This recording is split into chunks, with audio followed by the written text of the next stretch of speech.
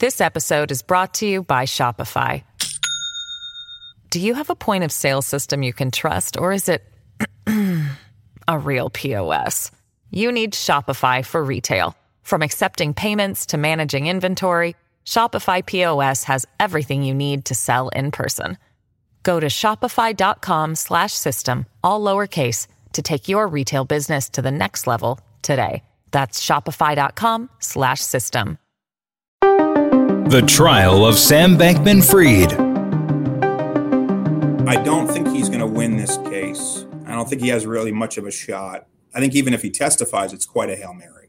It's very difficult to overcome a case this strong when you sit silent. Welcome back to the trial of Sam Bankman-Fried. I'm your host, Kelly O'Grady from over at Fox Business.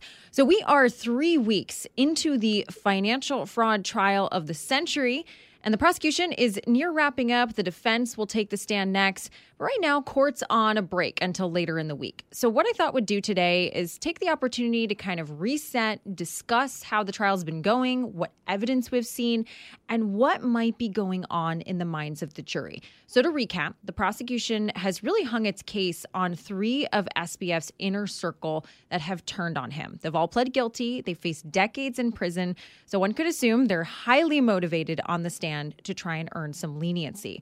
But the good news for the prosecution is that a lot of what they're saying has been corroborated, at least in part, by other members of the company and outside investors. There was one particularly strong witness at the end of last week that we'll get into later today, FTX's general counsel. Suffice to say, hearing a legal insider break things down may have had a strong impact on the jury.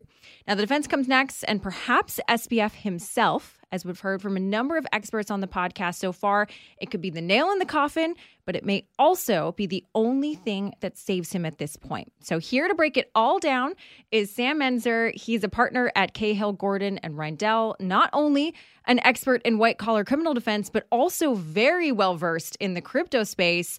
Welcome, Sam. We are super excited to talk to you today. Thanks for having me, Kelly. It's a pleasure to be here. So, we're on a break, Sam. I want to kind of zoom out to 30,000 feet here for a second and level set. SBF, he's facing 7 counts of fraud, money laundering, wire fraud, conspiracy. So paint a picture for us. What are the key things that the prosecution has to prove to get these jurors to believe beyond a reasonable doubt that he did this? So I think the essence of the government's case is, one, that lies or misrepresentations were told either to customers, lenders, or investors to get them to part with money, misrepresentations about facts that would have mattered to them in making decisions. 2, that those misrepresentations were deliberate, that they were intentional, that SBF intended to deceive them for the purpose of defrauding them and not by mistake, in good faith, or negligently. For the money laundering charge, the government would also have to prove that steps were taken to take proceeds of the fraud and move it in a way that would conceal that it was from the fraud. But the essence of all the charges is fraudulent misstatements, intent to deceive. That's the core of the government's case. Okay. So, and to that point, right, we've heard a lot of from the defense in opening statements and whatnot that what they're really going to try and hang this on is, he got over his skis, he made some mistakes, but there was no intent, to your point, to commit these crimes.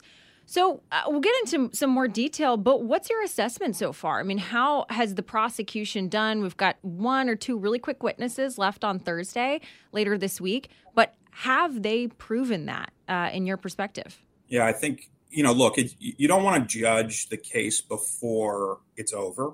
Sure. We don't know what's going to happen on the last day of the government's proof. We don't know what's going to happen in the defense case. But look, so far, this is not a close case. It's not even close to a close case. It's an overwhelming show of force by the government. You've got very clear evidence that investors, lenders, customers were told that funds they provided to FTX would be safe, that they were there, that they would be ring-fenced from monies used by FTX. And in fact, monies were being given out the back door to another arm of the company, Alameda Research, a hedge fund that was owned by SBF. customers and others were told that Alameda wouldn't have special privileges. In fact, they had all kinds of special privileges, including a virtually limitless, a $65 billion line of credit, borrowing from what? Customer funds. And $8 billion of those funds were borrowed and not repaid, which is why we're here today.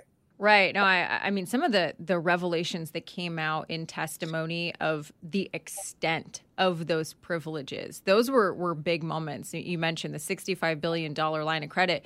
A bunch of us were sitting in the media overflow room in the court, and there were just kind of gasps of, oh, wow, that's just that's crazy. And no other customer had that. I think most, it was in some cases like $1 million, which obviously the differential there is quite big.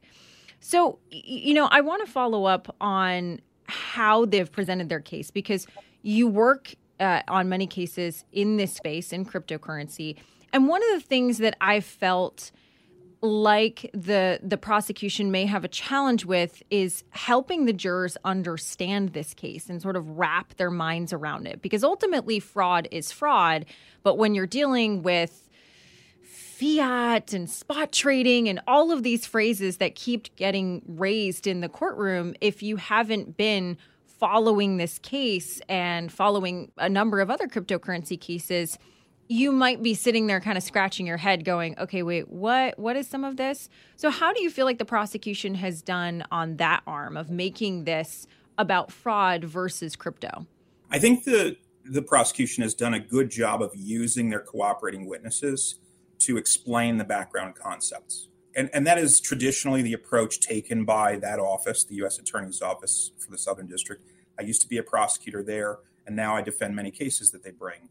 And you're seeing textbook examples of how they bring a case. So in the opening statement, even before the evidence began, Thane, who was one of the prosecutors, Thane Wren gave a very simplified version of the story that the jury would hear. That gives them the context. Then very quickly, they called Gary, one of their cooperating witnesses, who I think gave sort of an overview of the fraud. Caroline Ellison then comes and not only explains some of the concepts, but backs up what Gary's saying. And then you hear from Nishad Singh, who also explains different aspects of the fraud and explains some of the basic concepts. And after hearing it over and over again, I think the jury is getting a lesson in it. Now, you have 12 jurors, and then you have some alternates. Right. Is every single one of them going to comprehend all of this? Maybe not, but you don't need every one of them to get it. If a few of them get it, they'll explain it to the others when they sit down together to deliberate. That's very helpful context, because that's one of the things that I've been curious about, that I know the defense is also going to try and, make this murky of, well, it wasn't regulated enough, and really try and hang some of their case on that sort of murkiness of the space. And I've sort of been wondering, okay, I wonder if that's going to play a role. But it does sound, to your point, right, you only need a couple to understand and help in that deliberation room if someone's confused about one point. So you mentioned the three folks testifying, Wang, Ellison, and then Singh. All three are cooperating witnesses, very motivated to get that 5K letter potentially that would help with sentencing, with leniency. It's been a lot of he said, they said, right? There hasn't been that smoking gun where we see a screenshot of a text message where SBF says, okay, go do this. I'm telling you to go commit fraud, right? It's been a lot of, do you believe Ellison, Wang, and Singh? In your experience on both sides of the coin, how does that work in the past? When you hear this testimony, does the jury believe it often, or can it be kind of murky because you don't have that open and shut screenshot or that financial document that says that he did it? Yeah, I mean, each case is different, but the government, particularly that office, they win well over 90% of the cases they take to trial. It's a darn good record. Yes, for sure. And I do think you do have some smoking guns here. Maybe not a text that says, hey, commit fraud. But for example, we heard testimony that Gary was told to code special privileges for Alameda on the same day. And he was told to do that by SBF. And he's told to do that on the same day that I think SBF tweets that there are no special privileges. That's kind of like a smoking gun. And I think that's something that will stick to the jury's ribs. Another example, Ellison described how she had to give doctored balance sheets when some of the lenders were asking for their money back. And she gave 7 versions, like 7 different fraudulent versions to SBF. He then picks the one that's the most fraudulent. And there's documentation showing that in real time. And you also have, there were back and forth between him and her where he would give like comment bubbles on the internal records of the fraud. I mean, that's pretty close to a smoking gun. Could you have something a little more clear? Yes, there are cases, but I'm not sure that those cases go to trial. So I love that you bring up those examples, because listening in the courtroom, those were moments where I was going, oh, right, he tweeted that out the same day. Or there were a number of other conversations that he was allegedly supposed to have had with his 3 inner circles, saying that them presenting evidence to him of like, hey, you know, we're taking customer money. I'm really concerned about this. We shouldn't be doing it. And then on the same day, he tweets out, all customer money is safe. You know, we don't use any of that stuff. So I agree with you. There were moments, I think, as a juror where I would say, I can connect the dots, if you will, that something happened here. However, I was surprised, because there isn't that screenshot, if you will, the open and shut case, that the defense didn't go in on the cross-examination a little bit further, because, again, these are just recountings, retellings of conversations that Ellison had with SBF, that Wang had with SBF, and that there might have been an opportunity to imply or go in a little bit further that, well, are you remembering these correctly? Did he actually say this to you? We don't have any evidence. Sure, there are those comment bubbles, but there isn't that direct acknowledgement that they were using customer funds. What did you think about that cross-examination piece? Well, I agree with you that I don't think the defense has been particularly effective on cross, that there was a lot of food left on the table. That's a good way to put it. So, for example, you know, to your point, I remember there was testimony Ellison gave that she describes how Sam told her that he had this utilitarian philosophy. Right. It's okay to lie if it's for the greater good. There's no recording of that. There's no email that says that. There's no text message. And those are questions that could have been asked, right? She actually does introduce recordings, or they introduced a recording of a meeting she had. And so you can compare and contrast that on cross, right? You had a live journal, right, ma'am? And you did not write anything about this in your journal, did you? You didn't have a single email in the many years that you dated Sam about this. You didn't tell a single friend about this. You don't have a recording of it. You had an iPhone on you all the time. You didn't record it on your iPhone. All we have is your word, right? And there were many things that could have been done, and it wasn't.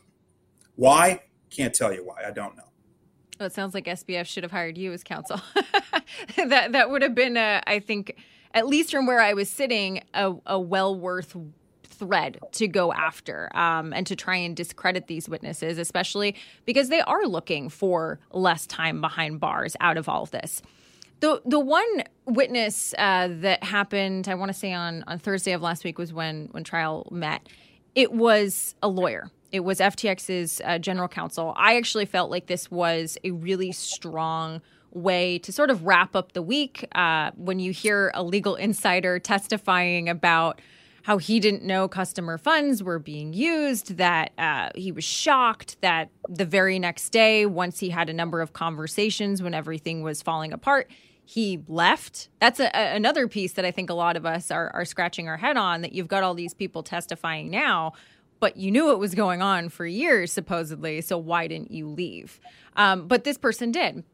And there was a moment where they were talking about the terms of service. It was flashed up for the jury where when you sign up, I mean, of course, none of us actually ever read the terms of service. We just check the box on whether it's, Facebook or Instagram or FTX in this case. But it said that your funds were safe, that they weren't lent out, that you owned them in this wallet. And the witness mentioned that he was part of writing those terms of service. Was that a really important moment for the jury? Because to me, that kind of proved out at least that there was the fraud, where you didn't have to agree that, okay, Ellison's telling the truth or Singh's telling the truth. You have a witness who is not motivated by any of that, presenting evidence that, yes, there was something wrong going on here. Yeah, I think so. I think you were talking about the testimony of Cass' son, who was the general counsel, the number two lawyer. And this was, I think we've already heard testimony from investors, i.e. victims, who said, look, my understanding was my funds were not going to be used for loans, for crazy investments. I'm depositing it almost like a bank, and I get to use it on my trades and nothing else. This heads off the defense that we heard in the defense opening. They want to argue that SBF thought it was okay for Alameda to borrow and use the funds as long as collateral was given to FTX to back up the loans. And I think their argument is going to be that there were these FTT tokens that Alameda gave to FTX, that those were collateral for the monies that were borrowed. And so SBF had a reasonable belief that this wasn't a fraud. Well, Cass' son puts a dagger in the heart of that defense, right? He tells you, I wrote the terms of service. This is what they say. They couldn't be clearer. That is not something that any customer was led to believe. He also said, number one, that he was told by the company, by SBF, by others at FTX, to tell regulators that FTX and Alameda were separate, and that Alameda didn't have special privileges in terms of this self-liquidation concept that some customers were subject to, but Alameda was not. In other words, what we heard is SBF lied to his own lawyer. Okay, right. That's pretty damning testimony. That is very powerful evidence of criminal intent. Why would you lie to your own lawyer unless you're committing a fraud and you think your lawyer is going to tell you you can't do this? So you have to lie to them to do it. Very powerful. Now, Cass, he's not a cooperator in the sense that he didn't plead guilty, but he did have a non-prosecution agreement. True. That's a very good point. In other words, he thought something he did was wrong, potentially not kosher, as my mother would say. And so the government promised not to prosecute him if he testified, cooperated, told the truth. But he hasn't been charged. He won't be convicted. He won't be sentenced. This episode is brought to you by Shopify. Do you have a point of sale system you can trust, or is it a real POS? You need Shopify for retail. From accepting payments to managing inventory, Shopify POS has everything you need to sell in person. Go to shopify.com/system, all lowercase, to take your retail business to the next level today. That's shopify.com/system.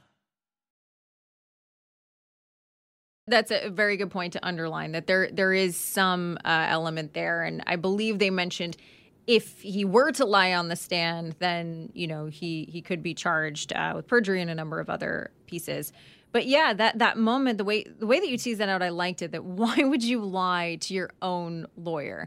There's something shady there potentially. And I was really struck by a conversation that the two had towards the end where Sun was recounting that SBF was asking him, is there any way theoretically that we could justify using customer funds? And he didn't tell him why he was asking all of those reasons. And of course, then Sun went directly to Nishad Singh and they had a conversation and he learned everything that was going on. And so I feel like at least for me, potentially for the juror, that was a very powerful moment. So I want to get your take, though, on what comes next, because the defense will likely start Thursday afternoon after the prosecution wraps. We've heard they may present a defense, or a case, they may not. And of course, everyone's wondering if they will call Sam Bankman-Fried to the stand to tell his own side of it. Do you think he needs to testify at this point? Well, I think if he need, in the sense that if he doesn't, I think conviction is all but assured. Okay. So I don't think he's going to win this case. I don't think he has really much of a shot. I think even if he testifies, it's quite a Hail Mary. Mm-hmm. But I think that it's very difficult to overcome a case this strong when you sit silent. And the jury will be instructed that he has a right not to testify under the Fifth Amendment of the Constitution, and he has no burden of proof. The government has the burden, and they're not supposed to take anything against him or draw any adverse inference from that. But let's face reality. You're sitting in a court. The government just spent weeks accusing you of fraud. Your closest coworkers, your former girlfriend just testified that you committed a fraud, and you sit there and say nothing. The jury will be all but there to convict, right? To overcome that, to give them any shadow of a doubt, he has to get up there. I think that he will, not because it's a good idea. I think it's a terrible idea, because I think he's going down either way. And if he is going to go down, getting up there and lying on the stand or being perceived to be lying will only add decades to his sentence when it comes time for sentencing with Judge Kaplan, who I know well. I've tried a case in front of him. I've appeared in front of him many times. So I do think he will, because that's his personality, Sam Bankman-Fried, right? He talked to the press, probably against the advice of his counsel, many times. In the lead up to the trial, he leaked information to the media against the advice of his counsel that got him remanded. Now that he's detained, he has reapplied many times to get out on bail. I am sure that angers Judge Kaplan, hurts him, will hurt him down the road. Nonetheless, did it. I think you've got a guy who has a huge ego, is hard to control. We've heard he has these, ADHD that could contribute to his, having issues with his judgment. I just think it's likely he'll take the stand. Yeah, I mean, I agree with you. Certainly the number of times that he spoke to the media right when all of this was going down. He even continued speaking to the media after he had been indicted. He had folks coming to his parents' home in the Bay Area before his bail was revoked. But to your point, Judge Kaplan seems to have reached his limit in terms of how frustrated he's been with SBF throughout this case and the lead up to it and everything. And that if he were to take the stand and he were to potentially perjure himself, that would impact the judge's sentencing maybe in a negative way. I want to ask you, though, you say, okay, he's probably going to get convicted if he doesn't testify. He's probably going to get convicted if he does testify. But what I could see happening is you bring in a human element. You hear his narrative.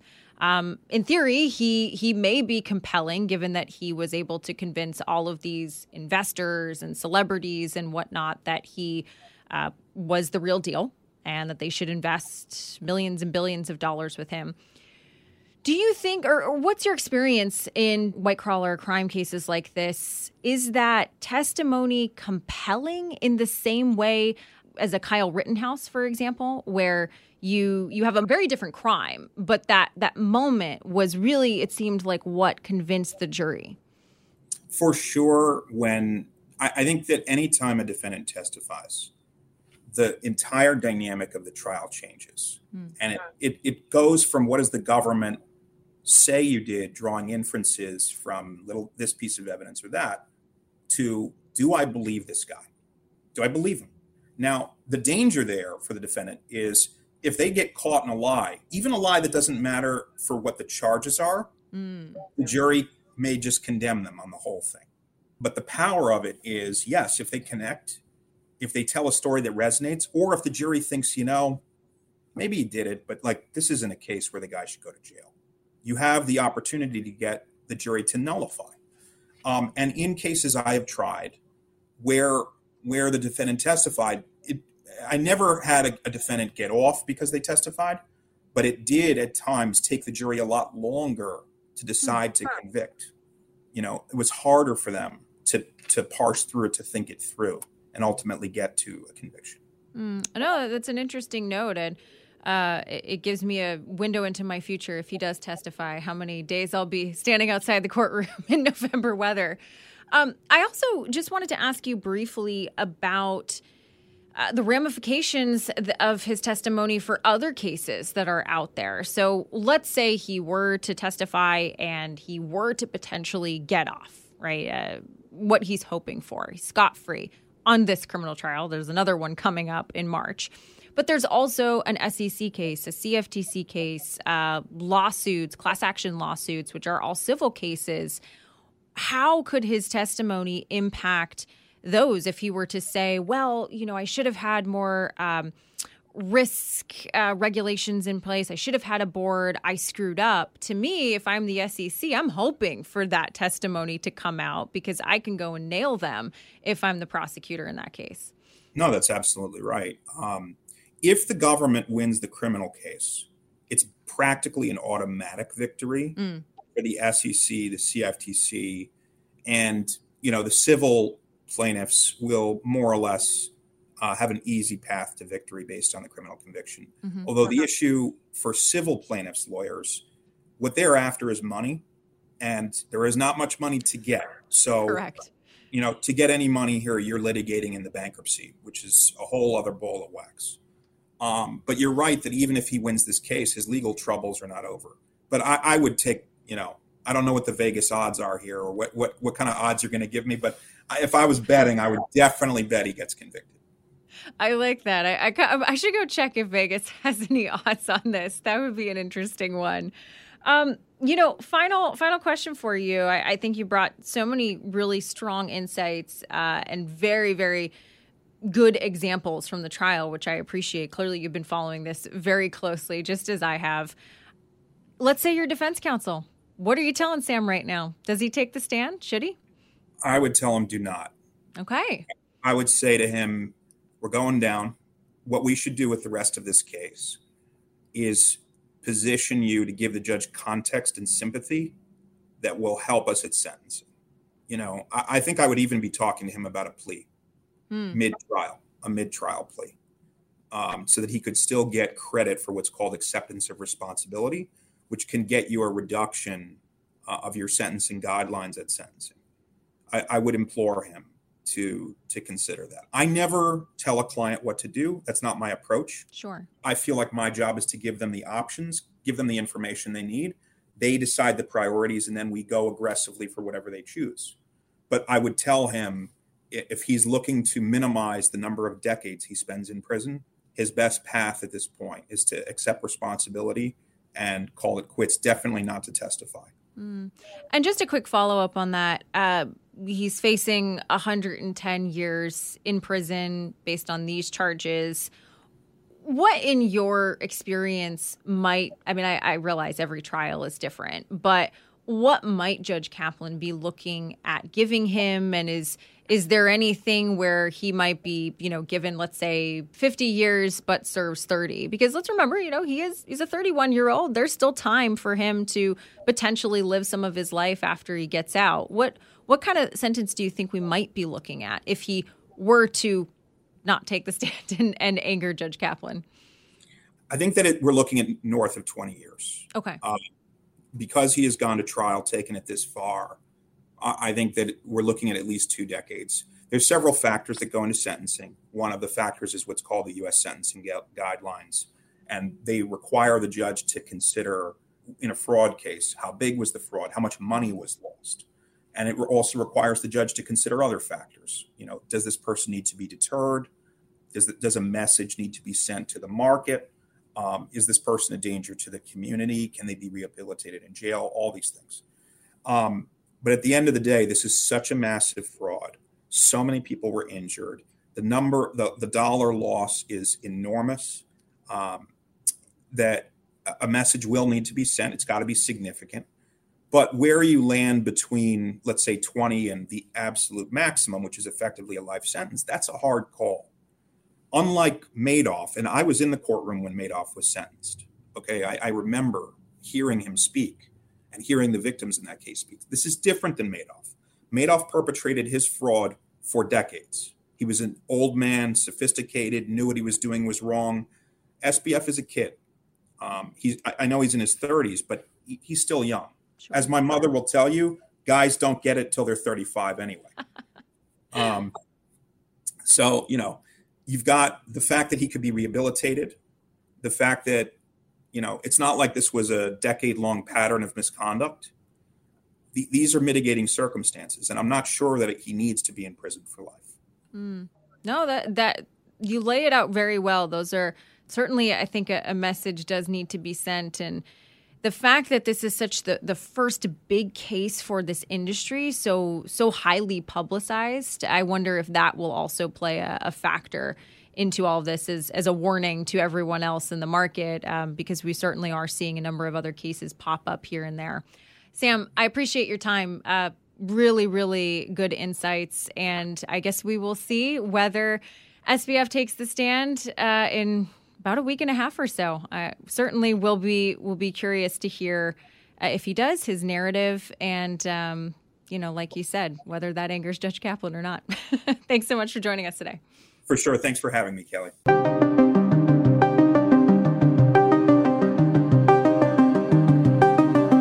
All right, folks, that does it for us today. Thanks for listening. Remember to subscribe and tune into future episodes. We are dropping every Monday and Wednesday. Court doesn't resume until the end of the week. So next episode, we will be talking to a forensic accountant who's going to tell us how everyone traced the fraud and whether there was a smoking gun, enough for the jury to convict Sam Bankman-Fried.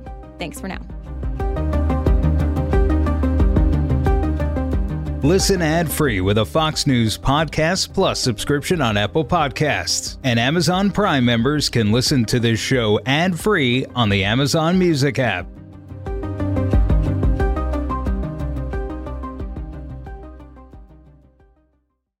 I'm Guy Benson. Join me weekdays at 3 p.m. Eastern as we break down the biggest stories of the day with some of the biggest newsmakers and guests. Listen live on the Fox News app or get the free podcast at GuyBensonShow.com.